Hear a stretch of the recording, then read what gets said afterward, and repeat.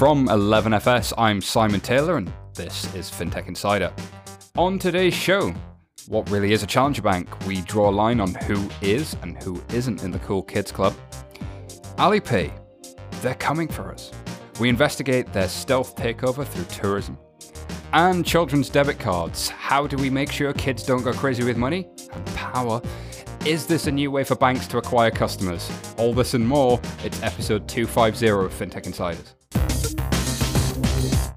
So we are here in WeWork Aldgate for the news. Today, joining me from 11FS, we have David Breer. David, how are you doing, sir? Very well, thank you very much. And we have MJ. Hello. Welcome back to the show, MJ. And Aidan. Hello. Hey, and of course, we've got the wonderful Liz Lumley joining us. Liz, thanks for being on the show. Thank you so much. And Ajit Tripathi, how are you? Brilliant. Nice to see you again. Good, good. All right, well, we're going to not waste any time. We're just going to jump right into this. So we've got a story right here from Banking Technology Aiden saying that fintech companies blast the banks over PSD2 direct access. Angst. There is just angst out there. I love the word angst in a headline. It's all kicking off in regulatory compliance world. I'm a big fan of this story. 60 and growing fintech companies have come together to kind of say, whoa, whoa, whoa. The RTS, the regulatory technical specifications that come along with PSD2 that kind of denote how these APIs are kind of going to work. They're very guidelines, not right, a strict set of instructions. So you mean the fact that 9 banks got together to design the standards hasn't worked for fintechs? Oh my God, that works so often. No, that's the obviously that's the CMA version, but the PSD2 is similar in that it's a lot of banks building, or it feels like that, a lot of banks building APIs for banks.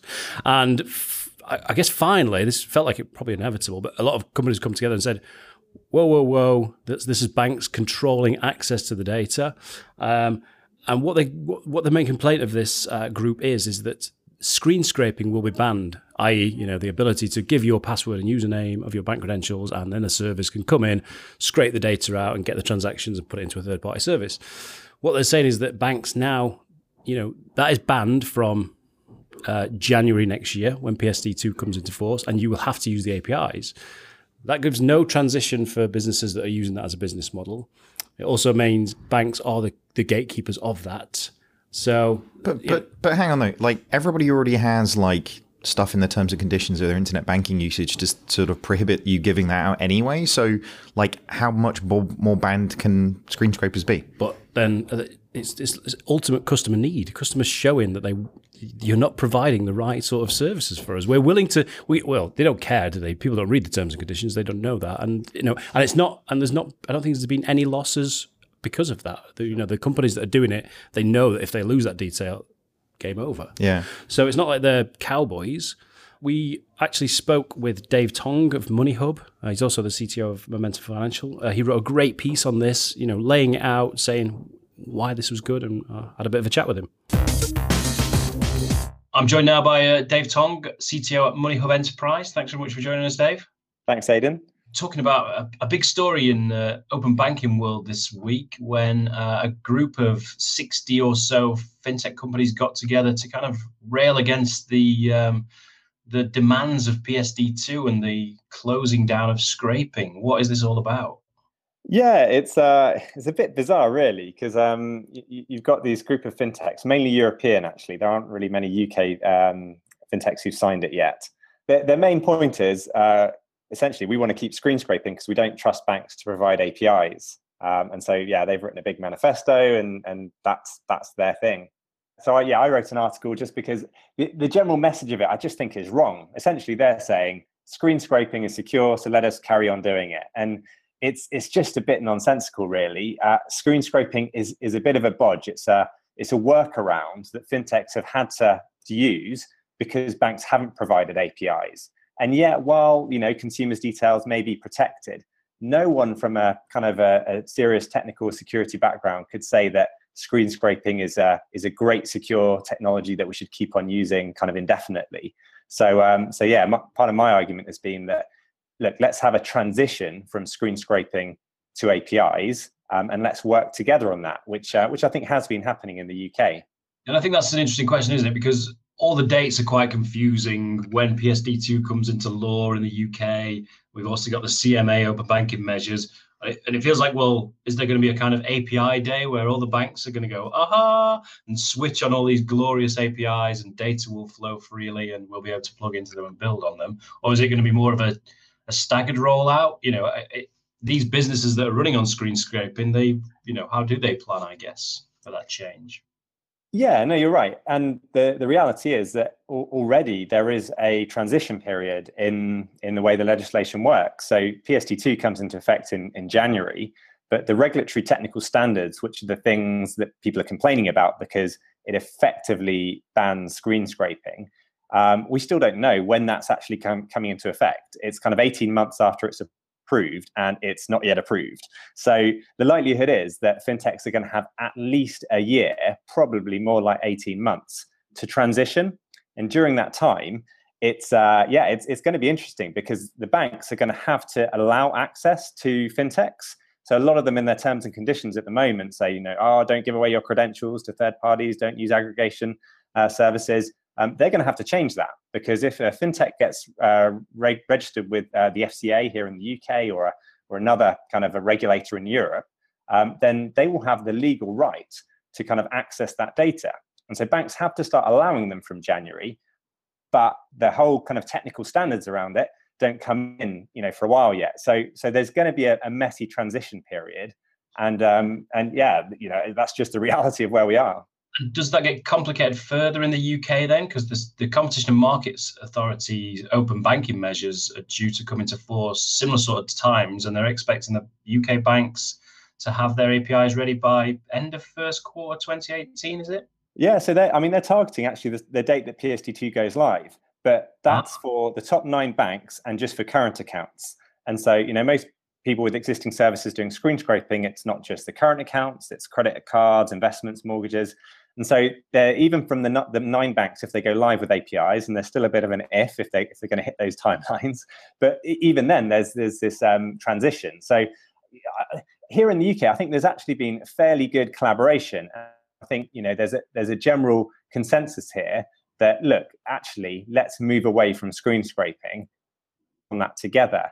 And it's just in Europe, it seems a bit more like a shouting match with essentially some of the big fintechs there who do more than just the aggregation, but with support, you can actually make payments and things like that. And to be honest, they're sounding a bit like in my mind, they're acting almost more like a big bank, saying, "Oh no, keep the status quo, don't change things." And that's a weird message to come from. But is it not? I guess is it not a concern that obviously they've got business models built on these existing practices, but also knowing what the quality of these APIs are going to be like, because I guess one of the things that's been flagged up is how many of the fintech companies have actually been involved in the design of these regulations or the design of these APIs. Like you say in the UK, it's the big 9 banks building these APIs. Is that not a bit like, turkeys building their own carving knives? Yeah, it is, and especially kind of in continental Europe, I think it is a real issue. Here in the UK, to be honest, it's actually not too bad because of the CMA remedy. There are like about 100 people, I think, working at this Open Banking Limited, and they're although the banks are paying for it, it is an independent entity, and actually they're really they're doing a good job. It's difficult, but to try and balance the needs of the consumers, fintechs, and the banks. And so here in the UK, I think we're going to get a standard which is going to work. Across in Europe, it is tricky, and definitely the banks could really obstruct fintechs, if they chose to. But I think that's where we need to get a kind of orderly transition. And across Europe, so if you look at BBVA, they've had APIs for a while now. You look at Nordea and quite a few other banks in the Nordics, and they also kind of launched API programs. So this kind of view that banks are just these evil people who want to obstruct any new technology isn't quite accurate. And we need to try and protect against the ones who will behave in that way. But probably rather than just shouting at them, a good way is to try and work with them and to let them see these new opportunities. So I'm hoping it'll be a bit of an arms race for the banks to get the best API. It is going to be very interesting, and it is going to be messy. But I just think the direction is going completely the right way. And the problem with screen scraping is that people lump all these things together. So that's kind of one of the things that been talking about, that there's kind of accessing the data via essentially an undocumented API. And no one ever wants to do that. We're only doing that because we don't have a choice. The second issue is that currently with screen scraping, it's impersonation. So the bank can't, definitely know whether it's the end user or an aggregator that they've given their credentials to. That issue can actually be solved. And so there's proposals floating around, and that's one of the proposals from these European fintechs, which we've got a similar proposal here in the UK, that in this transition period, fintechs can at least identify themselves to the banks. But the big issue really is those credentials. And the PSD2 and the regulatory technical standards talk about strong customer authentication. And to be honest, that's the huge issue at the moment, and it affects loads of existing business models. Even things like Amazon One Click. The fact that banks have to apply this strong customer authentication, and they can only there's only certain circumstances where they don't have to apply it. That's the big issue, and I just don't think, as it's currently worded, strong customer authentication can take place, via some sort of screen scraping. So, we're going to have to move forward, and it's tricky. Legislating for APIs is tricky. Really, legislators shouldn't have to get involved in this stuff. Well, we'll see how it pans out over the next 3, 6, 12, 18, 24 months, however long it's going to be. But the doors are metaphorically opening, and they're definitely not closing anytime soon. So thanks for joining us, Dave. Yeah, no, thanks. Pleasure. All right, so thank you very much, Dave, for that from Money Hub. I mean, I get the sense, Ajit, that do you have some thoughts on this one? Yeah, so we just came out with our thought paper on implementing PSD2 while you're also implementing GDPR. And we are in this wonderful world where consumers, cybersecurity and privacy is a big part of customers' digital experience, right? It's not just about having access to fun and exciting products and services or useful products and services. At the end of the day, the customers do need their information to be secure and protected. And for that, we need standards. So the regulators are actually, I think, are genuinely doing the right thing here by standardizing how third parties are allowed or not allowed to access customers' data or transaction information from the banks. And banks, are the custodians of all of this data as well. So for once, I'm on the side of banks, right, on this one. And I think the RTS is right about it. Well, it'd be nice to have some standards around it, sure. But actually, if those standards aren't usable by anyone, what's the point? Are they standards? But the CMA, they're not standards, they're frameworks. It's one of the major problems with it. That is correct. So I think we're looking at two different regulatory regimes sort of going on in parallel and trying to create standards. Right. This is a negotiated process where a lot of banks and fintechs and regulators and people like us will come in and have open discussions about what the standards should be. So you're right. The APIs aren't standardized yet, but that's definitely the direction that we think things will go, and they're going. So let's give it some time, and let's be part of that process. It really feels to me like this is like the to and fro that we're going to go over the next sort of 18 months on this one, in terms of everybody wanting it broader and more open, and the regulation was put in place. The intent of that in its first place was to increase competition, right? Yes, but look at that intent. This magic pill of we just need to increase competition, and then the great fintech utopia will overcome. Wash all over all of us. I'm not sure. I'm not sure whether they think. Well, I'm not sure whether they think that fintech's gonna get the banks. I'm not sure that's what you necessarily meant. Yeah. But I think it's like turning up the heat underneath the banks. So I think almost like the fear and just the opportunities for other people to come in. There is a fear. I've talked to banks in the US, and their attitude is keep that stuff over in Europe. Please don't let it come across the pond. But yeah, this is, I think this story, without going deep dive on it, it illustrates what we're going to see. Some of the consequences are unintended or intended from what happens with the PSD2, which is what happens with every single regulation that comes out. Once it gets in practice from the practitioners, and in this case, payments entrants and banks, then we're going to see actually what does happen. Yeah. And my fear is, unfortunately, given every other regulation that we've kind of seen come through, is it gets watered down so much that actually the intent of it in its first place is... We have PSD3. Yeah, exactly. Well, the first mention of that, I think on stage, Dave Birch recorded that a couple of weeks ago, and somebody already talking about the requirements for PSD3, because we don't think PSD2 is going to do what it needs to do. It's kind of sad, but we better move on, because we can talk about this all day, every day. And the next story up is one in the Telegraph. So the headline here is Upstart challenger banks eye consolidation. And I think what they mean by this is the likes of Virgin Money and a few others like that, maybe Oak North, and that kind of size of bank, not necessarily your Monzos and your Starlings, but this brand challenger, looking at some of the more troubled assets in the UK, maybe a co-op, maybe former Northern Trust assets, etc., and starting to try and build their presence a more traditional way by actually buying loan books and buying deposit books. Is that actually going to make any real difference to the landscape in the UK? Because Santander came and did this in the last 10 years. Could we see more of that maybe? I do apologize. I'm actually going to talk about the media here because I think there is a misunderstanding, and I don't really like the term challenger banks anyway, of the mainstream media not really knowing what a challenger bank is. So there was a guy from Metro Bank, which was on Radio 4 last week, and, they called him a challenger bank, and you're a high street bank with a branch. That's not what I would call a challenger bank. The announcer proceeded to ask him questions about the breakup of RBS. And the guy rightly said, well, I don't work at RBS. I can't talk about what they're doing there. And I once had someone from Santander UK tell me that they were a challenger bank. I said, dude, you sponsor the bikes. You're not a challenger bank. That's the bar.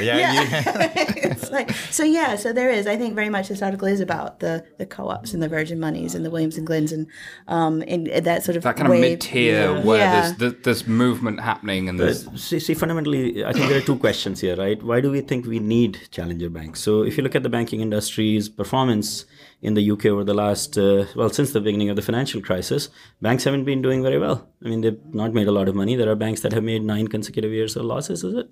And these banks still have a lot of market share. So clearly something is not right about the banking industry, right? And probably more competition is required. The other point of view is from the consumer's perspective, which is, are we not getting, the kind of products and services we could get if there was more competition in the market? Does competition fix low interest rate environments? Does competition fix consumer apathy? I don't know that it does. I think and I don't think regulation fixes it necessarily. I think it's possibly even generational. I mean, MJ, you see all kinds of challenger banks and brands and that sort of thing. Do you think there's an approach coming from the challenger banks and brands that could really shake up the market and actually win customer share? And who might that be? I mean, I think that when we look at like the Tesco's and the Virgin Monies, they're not challenger banks. If anything, they're challenger brands, which I think is a completely outdated term given how much the UK has changed in the past few years with the true challenger banks and the likes of Monzo and Adam and whatnot. And I mean, I think it will be interesting to see sort of who they can pick off and sort of what type of momentum they can get. But certainly from what we're seeing in terms of the challenger banks opening up into sort of the world of the marketplace and really just providing like great services for customers, and I think changing the way that sort of the more millennial and younger generation looks at banking and approaches banking. And I think that that's going to be sort of a medium to longer term impact for... I do think that what will happen, and I'm not saying I agree or approve that this should happen, but what we consider to be challenger banks, the Adams and the Monzos, I think will eventually be bought by Lloyds and Barclays and HSBC as this boutique business. Or the other way around, depending on the valuations. So that's what happened with RBS and NatWest. That's what happened with Lloyds and HBOS. The smaller one ate the bigger one. And actually, if they can grow their customer base to a certain point, maybe. And be more profitable and more the alternative efficient. is the BBVA by Simple, Holvi, and anything else that moves. But then you think about what happens after those acquisitions, and Simple, Holvi, what's happened since Atom? What's happened since they've acquired these organizations? They've pumped a whole bunch of money in there, but they're not necessarily getting the business case benefit. And actually, it feels to me like the market's really looking for that business case that makes sense. And yet, here in the UK, so I was talking to the CEO of RFI, the research company, earlier today, and he was sort of mentioning that the UK is the third most digitally ready country in the world when they survey different generations. So if you look at number 1 was China, number 2 was India, number 3 was the UK. And in a lot of markets, you see that actually that's the millennials that are digitally ready, and then it kind of drops off through Gen X and down into the boomers. In the UK, it's pretty flat. as a country, we are absolutely ripe and ready. But also, we're not a billion people.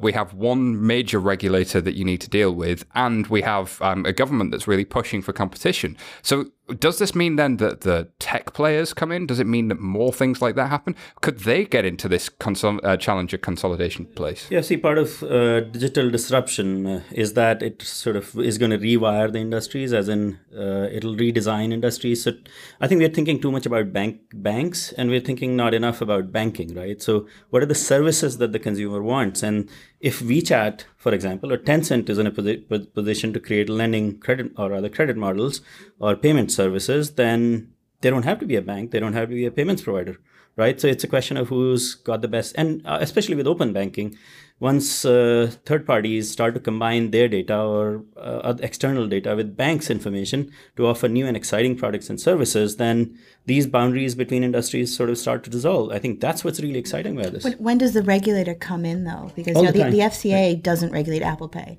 But if you're moving towards a place where there are a lot of people who look at their payments through Apple Pay, and then you go into credit, then you're going into the bank world. Yeah. Where does the regulator come in? And it's the same with Bitcoin and all of that stuff, right? As in, the regulators are there to protect consumers at the end of the day.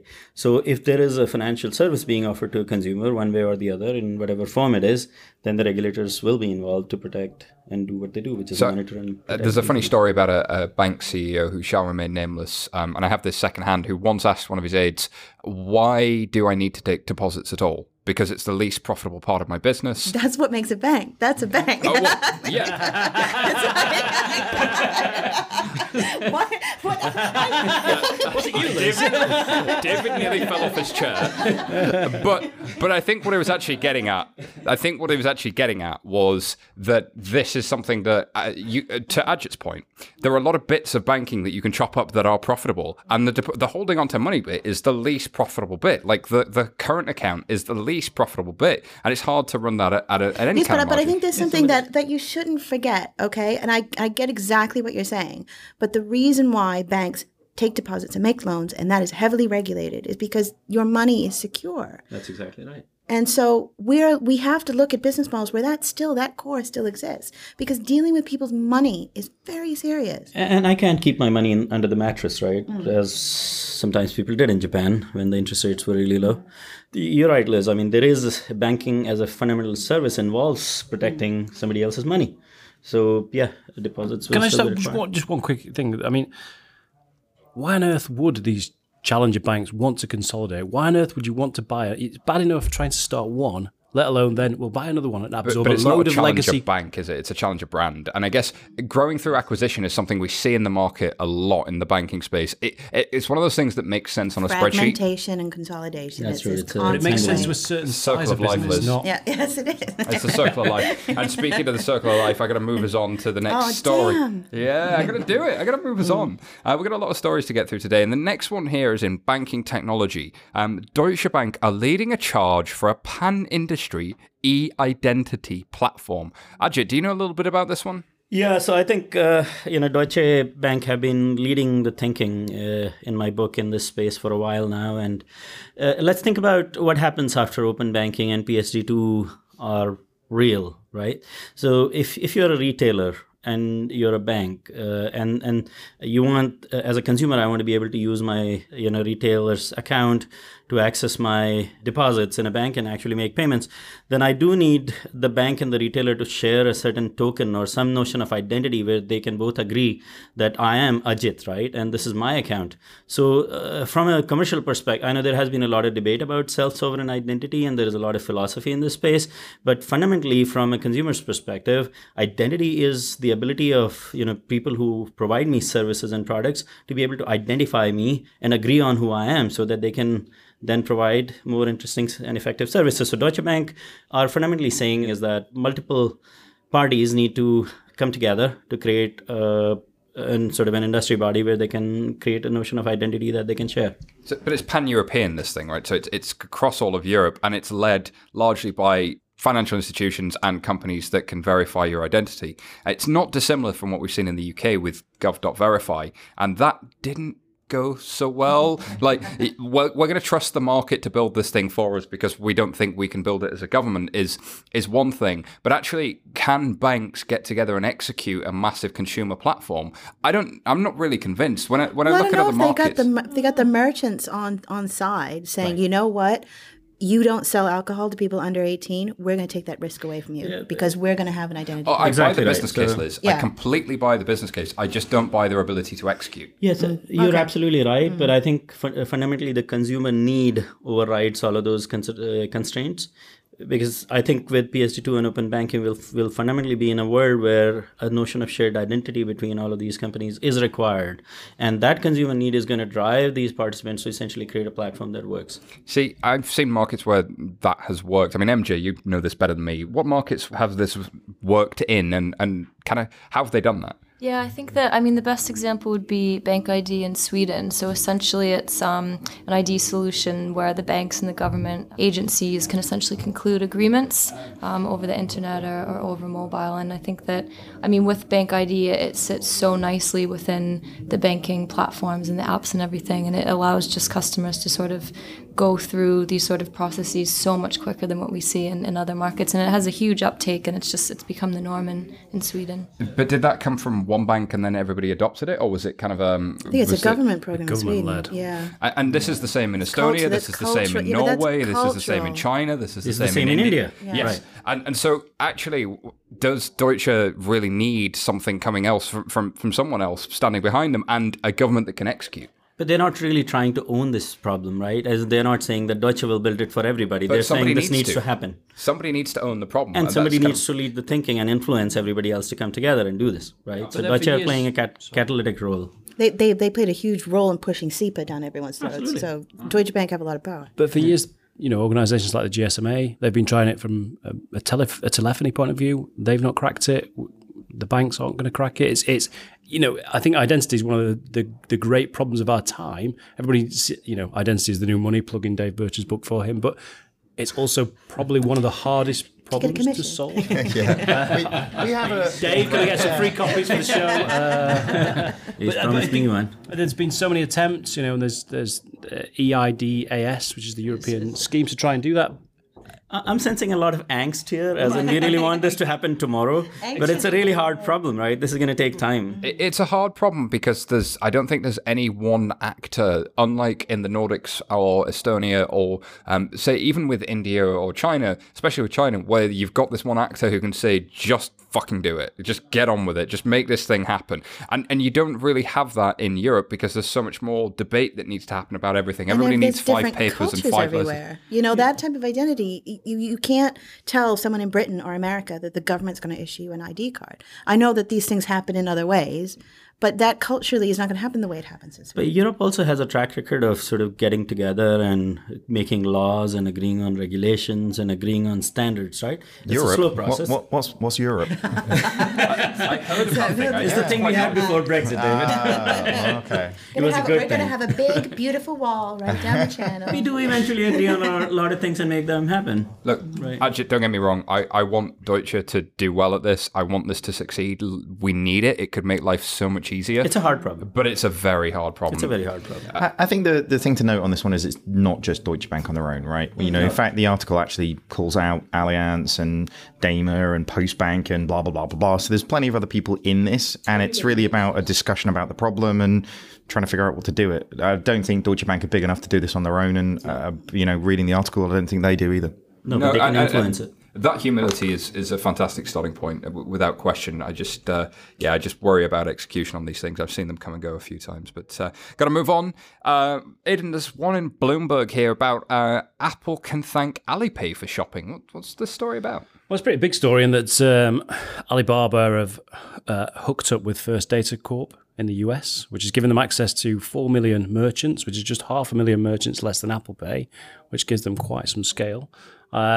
We've got another Chinese story as well. Before we go there, though, First Data Corporation, 4 million, that's a huge acquiring organization. We had the CEO of an MD of Europe on the show, Rita Liu, 3-4 weeks ago, and their goal is to follow their tourists and actually by enabling merchants and I've not really seen this happen anywhere else. So like if I'm an acquiring bank in the US, I'm thinking, goodness, this is probably way more of a threat than Apple Pay. Are Alipay still pretending they're doing all of this for Chinese people Tourists traveling abroad? No, that's their strategy, is you leverage that as your first set of transactions, and then after that you push into those markets. Yeah, because they're all the way through this article, they're basically referring to the fact that, don't worry, this is just for Chinese tourists in the US, like we've sort of heard for all the other stuff that they've been doing. Yeah, and then it's just like flick a switch and you're everywhere doing everything. It's quite terrifying, really. But I've seen this in the UK, like they're in Selfridges and they're in a few other places. Major tourist spots do have them. That is their strategy, but without question, the intent is to then go much further. Sorry, Aidan, I cut you across with the next story. I was going to say we've got a couple of stories, and again, we didn't have any last week, which is rare for us. But again, it's just the Chinese players spreading Alipay out. does a thing. Alipay does a thing. Oh, it's massive. Tencent does a thing. Oh, it's massive again. So the other guys are breaking out into the US, into EU. I think the biggest challenge is going to be that they are coming from a country that has blocked Facebook and Google both from time to time. And now what does that mean for Alipay entering the United States, and how does that work? The competition is going to get interesting because you've got this double-sided kind of wall in which things can't get into the Chinese market and things can't really get out of them. And if they have, they've been regional in both directions. It's going to be interesting. They can't even get into Hong Kong. You get me now? It's right next door. Yeah. So it's going to be interesting to see. You can follow your tourists pretty well, but can you do that next step is kind of the really huge challenge. But then also the flip side of that coin is, but isn't the strategy interesting? Isn't the proposition interesting, especially on the WeChat Alipay side? You're following chat, building services around that. Facebook have tried that progressively. They're starting to do that in India. They're starting to do that in more markets through WhatsApp. But will we see more of that? And will they do that in all markets? I just don't know. We spoke with James Lloyd, our friend in Hong Kong at EY, for a little bit of an insight into these stories. James, thanks again for joining us. Always a pleasure. So, James, got two big stories as usual from China. First up, a story from Bloomberg. Apple can thank Alipay for shopping. What's your take on this interesting partnership? Yeah, I mean, look, maybe can we just turn this show into a China show and occasionally have contributors from the UK? I'm sure we're all happy to fly out to Hong Kong or China, wherever we'll record a big show over there. That we would definitely be up for that. I mean, look, I think my first reaction to this is it is very interesting to me how much attention the big China players are now getting relative to 12 months ago, let alone to 3 or 5 years ago. Of course, that's a consequence of their growth, but also very much their internationalization. And in this instance, great deal between First Data and Alipay. Actually, I believe they've been partnering for some time on a trial basis. But again, in a simplest level, this just enables the same old strategy, which is to say, can we facilitate China outbound, be they tourists or students, as they seek to pay for goods and services as they travel?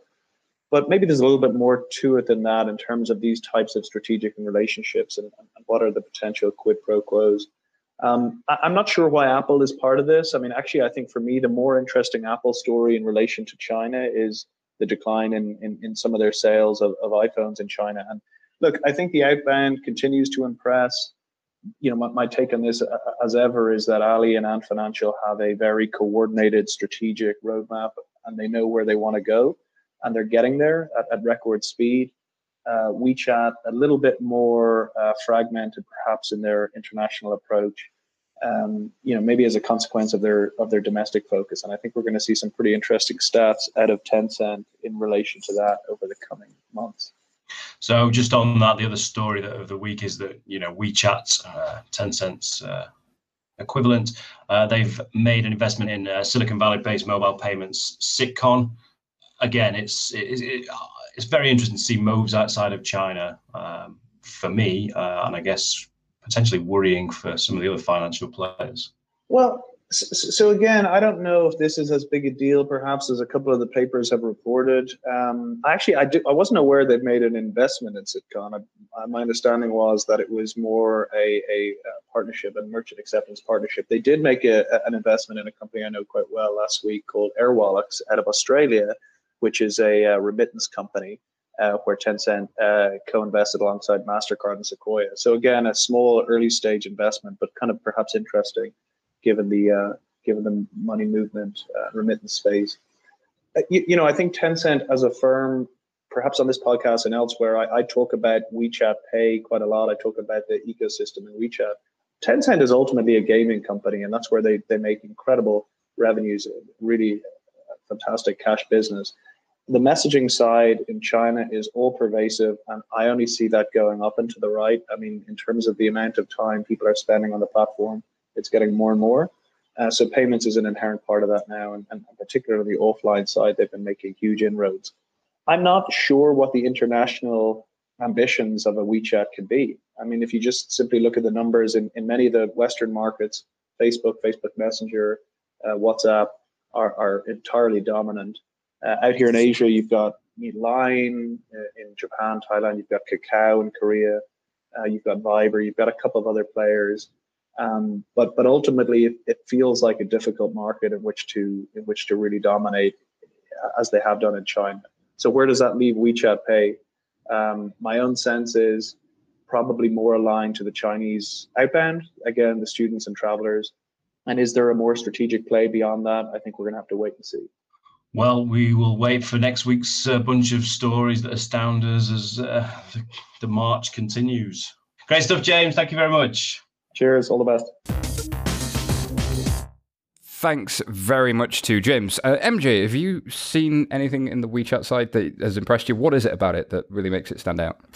I mean, it does everything you could possibly need to do. I mean, from paying your friends to booking appointments, from paying utilities and everything, all in one like central, super easy to use hub. And I think that like anywhere that WeChat and subsequently WePay is coming into a market, people should genuinely be frightened. Frightened. Ooh. And you can see that all on Pulse, right? Cool. All right. So next story up. MJ, we've got a story from Nina Mahanti, who's at Nina Mahanti on Twitter. The story's in Mac Rumors. Visa and payment startup Current launched debit card for kids that ties that ties parental control. I've seen that one before. So yeah, basically, is this just Osper or? Yeah, essentially it is. And I mean, I think that we've been seeing over the past few years kind of trying to get into this space, and I think that it goes into a wider push with the idea of having sort of group accounts and sub accounts. So something we're seeing with Bunk, it's sort of not necessarily positioned towards sort of youngsters, but kind of that maintaining payment limits. And who are Bunk, for listeners that might not know, or people in the room? Bunk is a challenger bank coming out of the Netherlands, which are quite cool. They're doing some interesting stuff. But I mean, yeah, essentially it's an app where it's digitizing like the weekly allowance, so parents can sort of get a better sense of where their children are spending. Kids can get more educated on saving and spending and whatnot. So it's essentially Osper. But I think having looked at the app, like the UI and the look and feel is much better than Osper. It feels much more targeted towards an actual youngster, teenager. The Bunk one, not the Visa. No, the Visa and Current account, yeah. Because Osper has a partnership with MasterCard. Yes, yeah. Rivalry being formed. Yeah, so I think, I don't know, it would be interesting to see if the sort of targeting towards the younger generation ever really picks up or anything. I'm fascinated by it. I know, I think it's fantastic. I have a 12-year-old who's been on it for a number of years, and when we first opened him up a bank account at a Spanish bank that has branches in the UK, they gave him a passbook, and I was like, oh my God, why?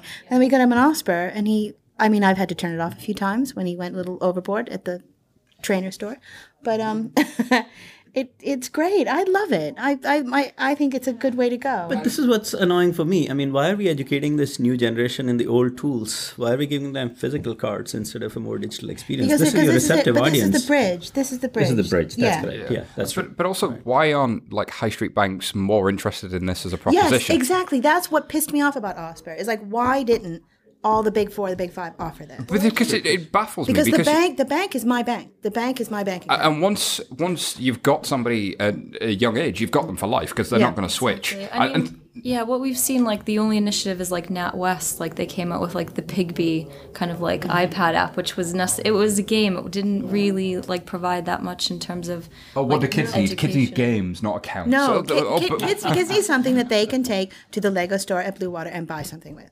That was a game changer for my son. I think it was a game changer. Yeah, that he could do that without mummy being there. And that's a sense of empowerment. It's a sense of financial control. It's learning how money works at a young age. Like all of this stuff could be really adding to the social responsibility and the CSR side of what banks do. And instead of sending staff into schools, which is a great initiative, I don't discourage it. But actually, how about living it through your products? Yeah, I've seen bank people say, young people have no money. Why do we need them as customers? I'm like, because they will. They're your future customers. They will have money someday. We were all young at one point, right? Yes. Yeah. Well, I think this is, again, I've talked about this before, but we've not really seen any family interfaces. It doesn't have to just be kids. This could be, and we're talking about younger kids, but students, elder parents, there's really not been anything. From banks, really delivering products that deal with the fact that we aren't just individuals who have a banking relationship. I'm probably the guy. Families. Now, I'm probably the guy in this room who spent too much time doing regulatory work. So now, I don't know if Simon, if you watched the recent episode of Silicon Valley, and there is this chat application that under 13s are using, and apparently that's a problem. So while you're giving access to financial products and services to young people, you probably want to be careful about what the implications are going to be for these customers. And again, that's going to be interesting, is how you can design controls into it that either it becomes compliant or regulatory compliant. Yeah, so I mean, with this, essentially the child has 3 different types of wallets within the app. So they have the spending wallet, which is linked to the debit card. They have the savings wallet, where they can put money away for a rainy day. And they actually have a giving wallet, which is sort of something we haven't seen, where they can donate to charities. This is beautiful, right? Because I guess, like you say, 13 is the age, but can you, I don't know, would you give a younger child, here's £10? Well, we do that, right? Exactly. Well, the Osper card is 8 to 18. Yeah. So, regulations be damned. We need better services for families. I got to say, though, I've been really impressed by the sandbox initiatives and the ability of regulators to be open-minded about this kind of stuff and large organizations to be terrified by the letter of the law, not the spirit of the law. And actually, if you were to put something like this into a regulatory sandbox and say, we're going to test this, we're going to measure it, we're going to be very safe and slow and sure about it, or not even in the sandbox, just go to Project Innovate, go to MAS in Singapore, go to the number of initiatives that are popping up in the US along the same lines. The FCA is unbelievably enlightened about this stuff, right? They're willing to have a conversation and make sure that there is a phased approach to launching some of these services, and the Sandbox initiative is absolutely the right place to have those conversations with. Absolutely. Well, on that note, we've got to throw over to our sponsors and thank them and have our Pulse Minute. The Financial Times guides you through complex issues. In divisive times, don't settle for black and white.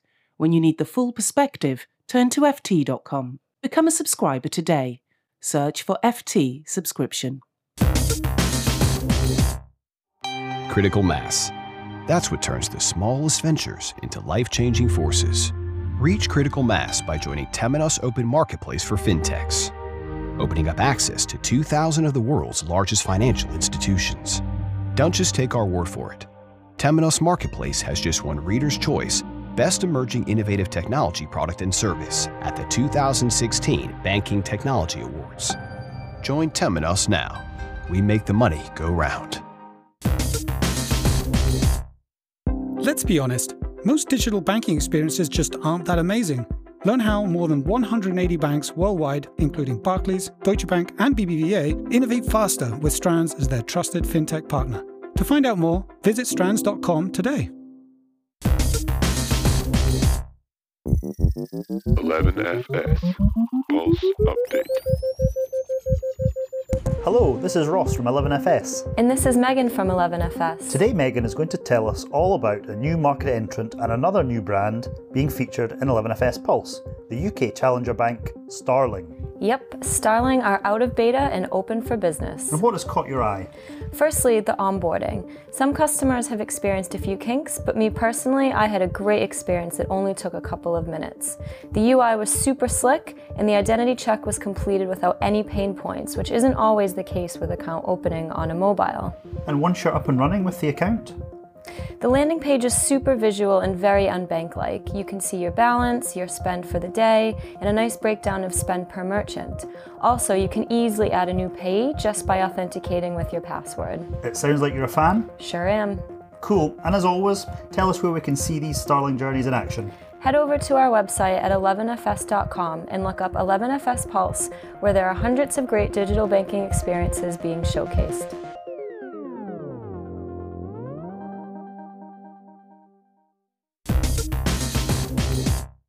Thank you very much to our sponsors, and thank you, MJ and Ross, for that Pulse Minute. MJ, there's a story here in banking innovation. Barclays are giving users total control over debit, I think this is debit card transactions, in an effort to stop card fraud. What's going on here?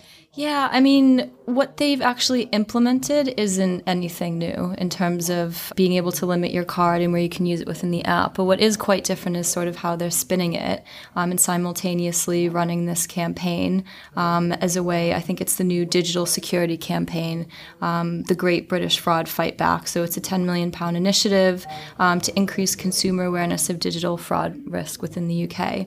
So what they're actually letting customers do within the app is they can set up an ATM withdrawal limit and they can toggle off and on the ability to make remote purchases. Now this is like nothing new whatsoever. So Monzo, you can freeze your card. Metrobank, you can freeze your card. We've been seeing European banks and most notably Commonwealth Bank of Australia sort of have a comprehensive part within the app where customers can limit if the card can be used online, inside Australia, outside Australia, etc. But it is quite interesting how they're sort of getting this whole like PR campaign behind it, and I think that's sort of in typical Barclays fashion. And I do love this podcast in order to just be slightly contrary all the time. So I actually think this is a good thing. I think like Barclays delivering this to millions of people is actually like a big deal. Like, you know, it's great that Monzo are doing it to like 100,000 people, and I love you, Monzo. But in terms of actually delivering it out to like millions upon millions of people, then it, you know, almost like big banks fighting back, right? Absolutely. Banks should be a distribution platform for good ideas, and that's really a great thing. I would like to know, I didn't read the article, I do apologize. But Barclays has the Techstars Rise Accelerator program. Is this something they developed in-house, or is this something that they brought? You're mouthing at me. Nobody else can hear you, Simon. You need to make noises. No, but I really wanted to know because, you know, if banks have these accelerator programs and bring in stuff, like where did this, you know, innovation come from? Did it come from in-house? The article doesn't say. It just says it's a Barclays developed thing. The 10 million fraud thing's quite interesting as well. I wonder if, so they're spending 10 million to shave a significant amount of fraud off? Like how much fraud do we have to get rid of 10 million? Just like save the 10 million, right? I don't know if that's the business case. I think there's a bit of marketing here, and there's also a bit of the fact that having the feature when you're a high street bank isn't the goal. Having a feature that people use is the goal, and actually you need to get people aware of that. So if you've got a fraud issue because you've got 12 million customers who don't know how to do something properly and they've never seen a feature before, you have to educate them to how to use the feature. And I think this is the right thing to do. I think it's one thing, as you say, to have 100,000 people use it, but those 100,000 people are self-selecting as people who really get this stuff and are really geeky and really care about it. But there's a whole swathe of the country for who fintech just doesn't matter, and actually managing their money and not getting defrauded really matters, and having some education for them is probably a really good thing. There is 7 billion people in the world who don't really need to know how the internet works, but they use it anyways, right? So fintech to me is like that.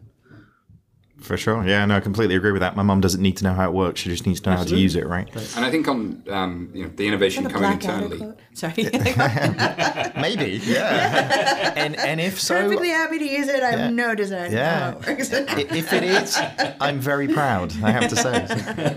I think on the innovation coming from internally or externally, I think there's definitely something about are these labs purely just for show, or are they actually delivering anything? We covered the story last week of Barclays launching the quote unquote largest fintech hub in Europe, and I think the intent is definitely there. As a former Barclays employee, I've never worked anywhere that wants innovation more than Barclays does, and will make bets. And actually, I think we should encourage them for trying and making bets, even if they don't convert all of them. And I'm sure they want to get their conversion higher. It is astounding how many things Barclays do have in that space. I was saying to you guys offline, like they have an Eagles lab in Norwich. How I didn't know about that, given there's like 4 other things happening in Norwich, is just astounding to me. Mustard. Exactly, yeah. Like it's like Delia Smith, some mustard stuff, and now the Eagle Lab. And what I love about Bernard Matthews. Yes. Don't talk about him so much lately. Alan Partridge. Fictional character. Yeah, thank you. The other 3 of these are real. But Alan Partridge of FinTech is David Breer, right? Oh, great. Thank you. That one's going to stick. Yeah, it really is, and especially in podcasting. But I think that the Eagles Lab is an interesting example of something where if you're outside of London, like how do you get to play in FinTech? You might, as somebody who lived in West Yorkshire for many years before moving to London, I was interested in FinTech from 2009. I didn't move to London till 2013. I was following the thing on Twitter, and I always felt like I was outside of the party. Did you move to London for FinTech? I moved to London for a job at Barclays, and I moved to London for FinTech too. And it was, and I think the only reason I got the job was because of FinTech, yeah, without question. So yeah, I got a lot to thank Barclays for, and I think they're doing the right thing on that stuff. So we got to move on. David, there's one here in the FT where the Aviva chief executive has hit out at personal insurance market. Has he just taken a baseball bat to it? What's going on? It's an interesting one, and we should thank Nigel Walsh for sending this one in from Deloitte. So Mark Wilson basically saying the entirety of the market is dysfunctional, which is a pretty broad statement to make. The market is broken, I don't like it, and neither do our customers, he's saying. So the idea of basically every year a massive hike around your premium, this needs to stop, apparently. But I'm not really sure how he's going to do that without completely taking a leg out of the insurance market, really.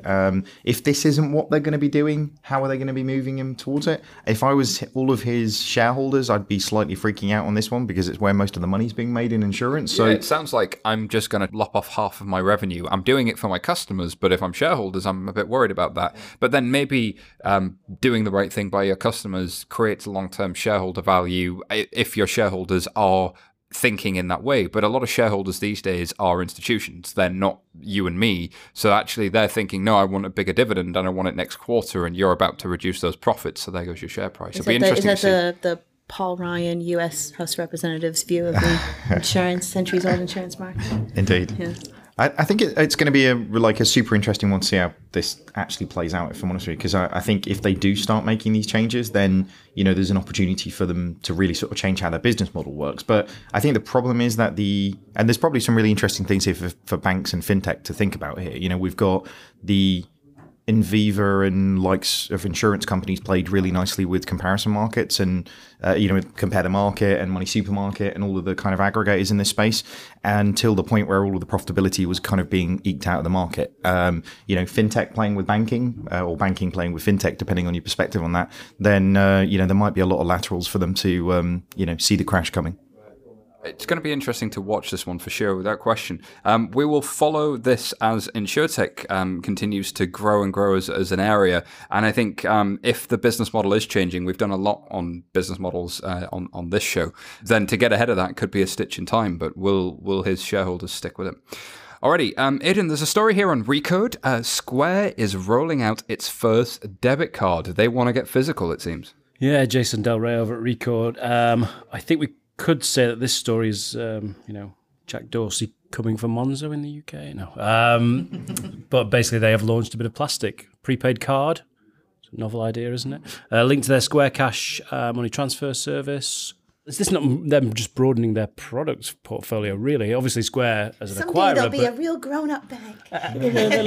Let's take a step back, right? So, I really don't believe in this divide between fintechs and banks. I think at the end of the day, we have to start from the consumer and think about what the consumer is really after. So what the Square guys are saying is, most people are still using cards to spend their money. And if 10 minutes ago you said cards were the old world. They are the old world, but Square are already in the new world to some extent, right? And now they're saying, hold on, we can use all of that presence and reach to essentially offer a physical product. And if that's what the consumer wants, then that's what they should do in the interim.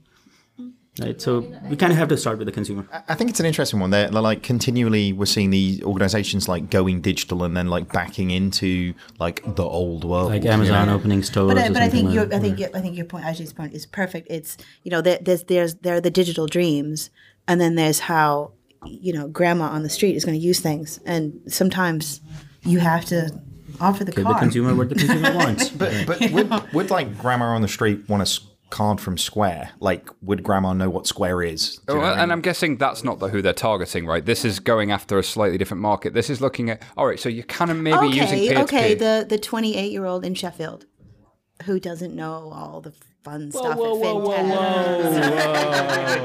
But here is the thing: if a grandma does decide to use the Square, racists. Can't say that on the podcast.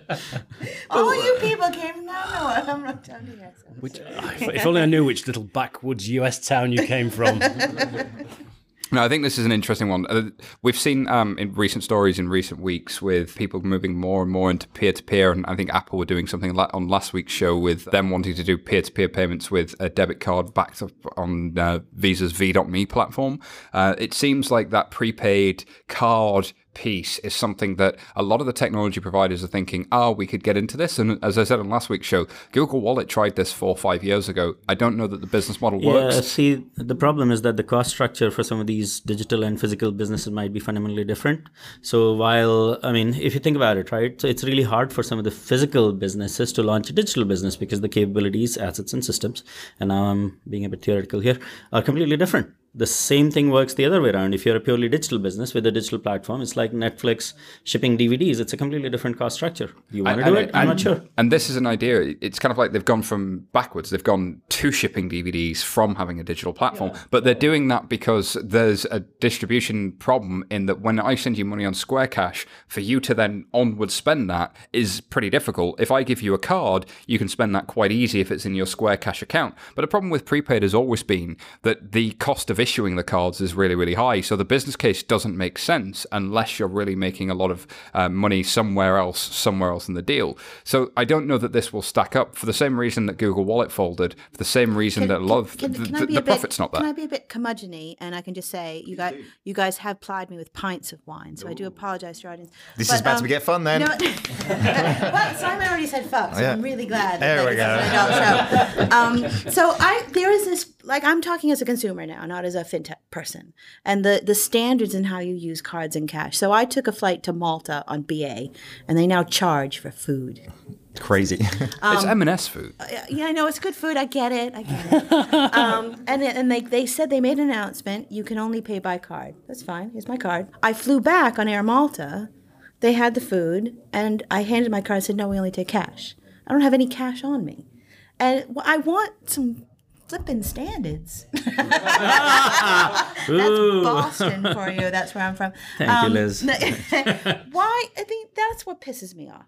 Yeah, I get it. The fact that everybody's having to implement payments in different ways for these different scenarios, and you're longing for that Uber-like experience, the Amazon one-click experience, where it just gets out of the way. I want to do a thing. I don't want to think about paying. That's get exactly out of my right. way. You do payments because you're doing something else, right? You do banking because you want want a to gin and be able to do tonic and a other bag of crisps, okay? Absolutely right. No, I think as well, if you look at just like the basic peer-to-peer initiatives amongst the banks, you look at PAM versus Swish. In Sweden, Swish, all the banks came together. There was one standard way to have a peer-to-peer payment, like a beautiful process. And then you look at PAM, and it was like everyone was branding it differently.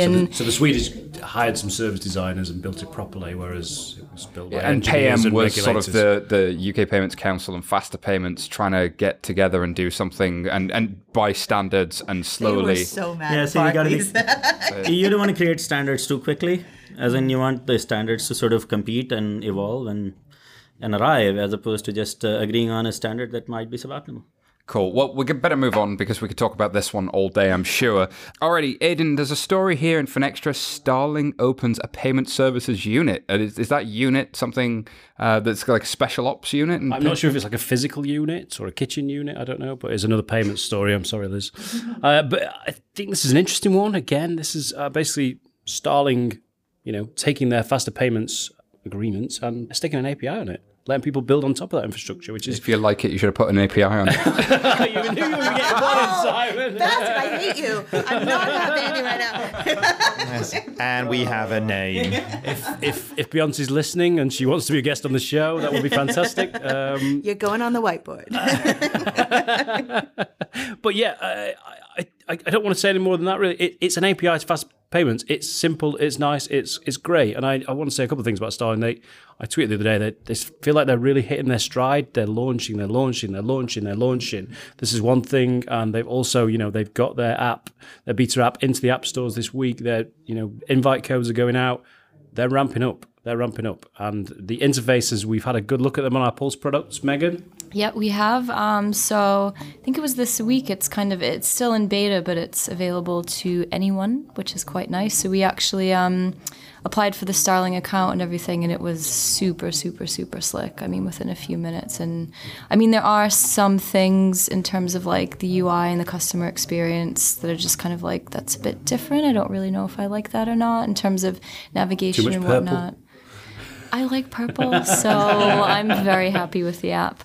But yeah, no, I think that it's a great start for them. It feels like they're doing everything right at this point from a strategy standpoint. And it feels like the kind of stuff that if I was still working in a product team in a bank, the stuff I'd be screaming that we need to do, they're kind of doing it. But what's going to be interesting now is because this is like acid test moment, right? This is the stuff that we've been saying you should be doing for a while. Let's see if they get adoption because, and I really hope they do. I think we've heard that they've got like 40,000 on the wait list, so that's a decent number of customers. If they can convert those, that's a damn good start. They've taken a different model to obviously Monzo, we've talked about, launch, get something out, whereas they've taken a few years, built a product, but now they are really rolling stuff out at pace. So yeah, well done. I was concerned, I'll be on no lie. I was concerned about Starling because I heard Anne sort of give pretty much the same presentation about 40 times over the course of about 10 months.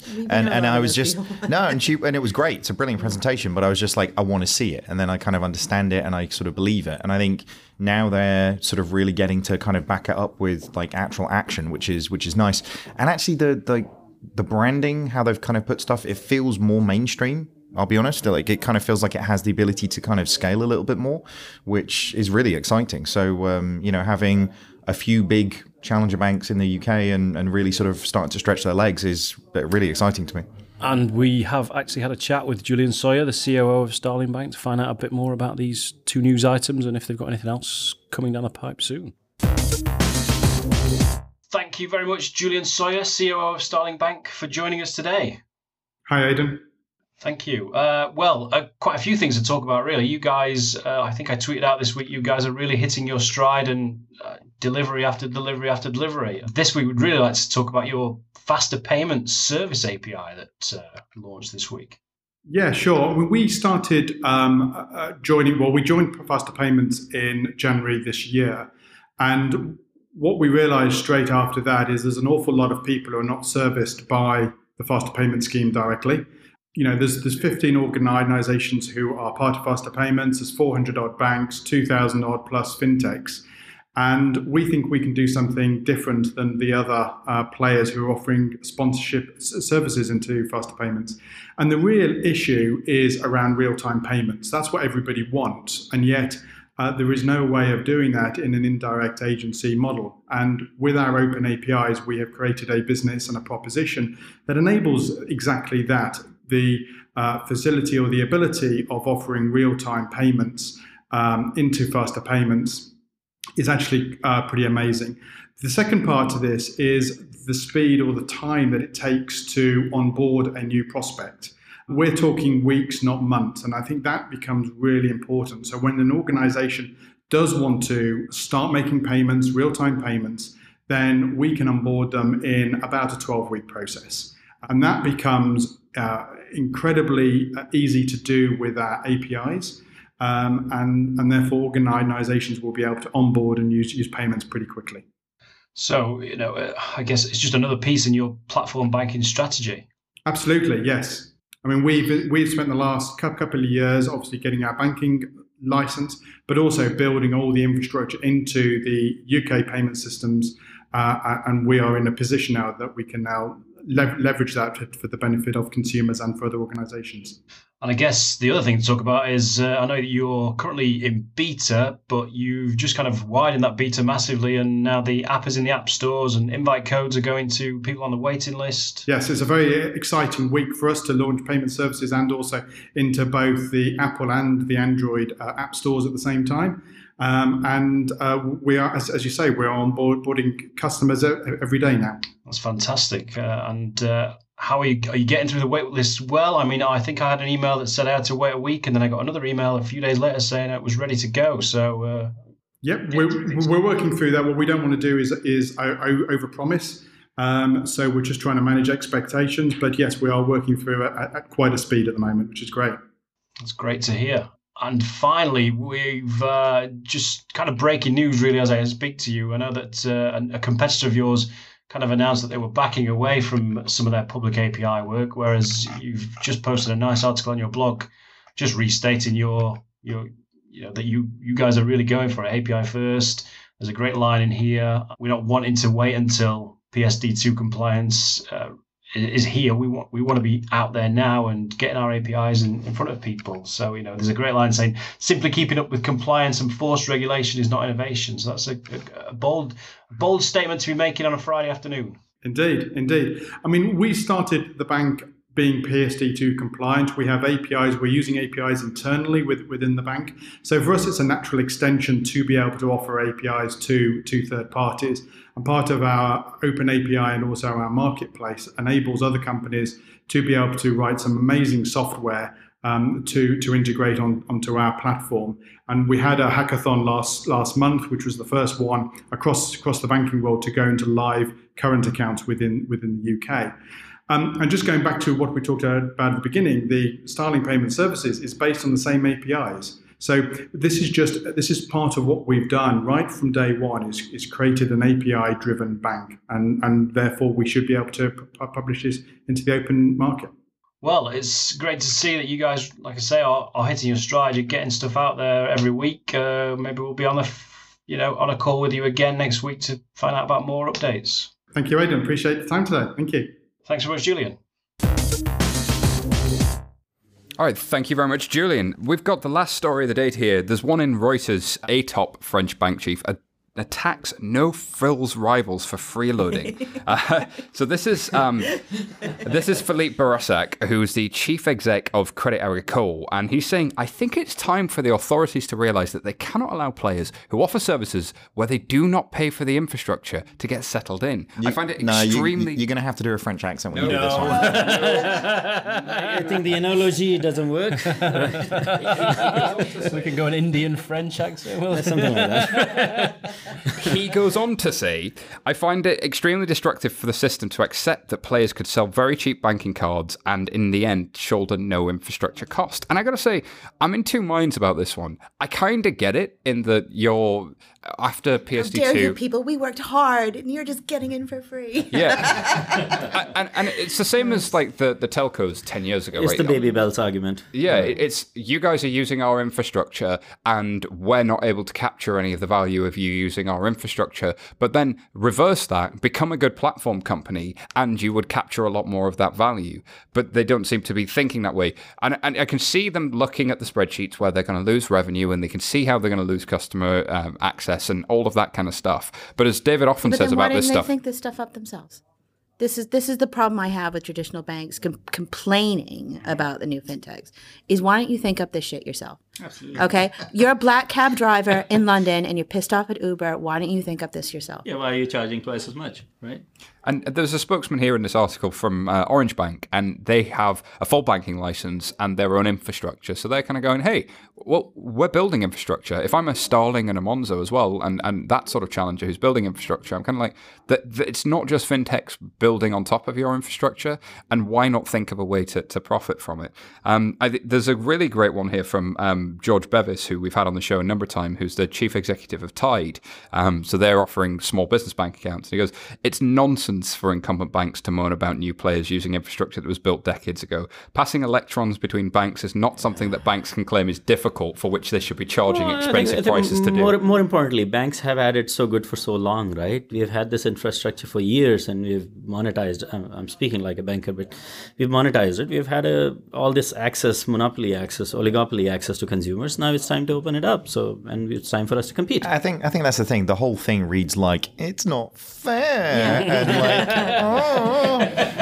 and I think that's the sad thing on this one. Let's say it competitive. But I have to say, like on the back of the Jess Staley one that we had, the story last week from Barclays CEO, they've done exactly the same on this. I guarantee there's going to be like 400 people ranting about this on LinkedIn because it's like really provocative headline, picture of him looking like an evil villain, and nobody else is reading anything other than just rant on LinkedIn. So I'm going to come and find you people, and I will talk you into sense on this one. So. But any technology, and I'm going to go back. I'm going to go way back in fintech history here. So if you look at the old big investment banks offering broker research, and there used to be certain institutional investors that got first call. And then First Call was launched by Thomson and Reuters, and all of a sudden everyone got stuff at the same time. Technology can be a leveler. That old world, that old boys network, the old world, that it's got to be dismantled. The consumer Sorry, must killed it. Suck that's up. what matters. It does. Right. But people like unfair advantages. That's the thing. Of course. Like businesses are always based on unfair advantages, right? And these guys really... to your point, Ajit, it's like they don't have to be. The banks just haven't created more value than they've extracted. Well, and that's why people. I can't remember the economist who said this, but the goal of every business, every successful business, is to create a monopoly. Right now, it's the goal of the regulators and. But then other that ultimately parties destroys them. That's the Standard Oil story. Absolutely, and Baby Bells. So you create a monopoly, then you get destroyed, and then there's consolidation and fragmentation, and we're back to the circle. Yeah, absolutely. Circle of life. Well, we need the Wheel of Fortune. It is that whole thing. It's like you get big enough to spend enough money on building the walls around you, and then actually, unfortunately, you spend too much time building the walls, which means you're not competitive anymore. Exactly, and that's the problem. It's kind of like where every big company goes, right? You kind of go from aristocracy, where you've kind of been this fantastically. I mean, where Facebook are right now, they're in this amazing place. They've achieved the massive, and then they drop into bureaucracy, and you're in bureaucracy when there's a million people that can say their children on live video people can say no, but you don't know who can say yes. Clay Christensen wrote books about this stuff, right? Innovative Dilemma and so on. So at the end of the day, what happens is that these businesses get logged into a way of doing business. They get logged into a culture, a cost structure, and so on and so forth. But the consumer needs shift. The consumer needs have shifted, and it's time for the banks to respond. It's really not that complicated. I think Lawrence Wintermeyer puts this really well, who's the CEO of Innovate Finance, as we know. He says that the low-cost airlines didn't put the national carriers out of business, but did force them to change their business and becoming more agile. Yes, you now have to pay for M&S food on BA. Exactly. You can't use cards in Air Malta. God damn it! I'm not in favor of it. Change is not always good. Change is as not long always as it's good. tracked on a blockchain. Alrighty, so that's the last story this week. Thank you very much for being with us today, Liz and Ajit. Thank you very much to you, our good audience, for listening. If you haven't already, check out our interview with Gary Vaynerchuk, and if you want to feel the full force of Gary's persuasion, head on over to our YouTube channel for a different look at the interview. If you like what you've heard here, subscribe to our podcast, and please leave us a review on iTunes. Tell some friends. We love reading the reviews, and we love hearing about what you think about the show. That's all for now. Thank you.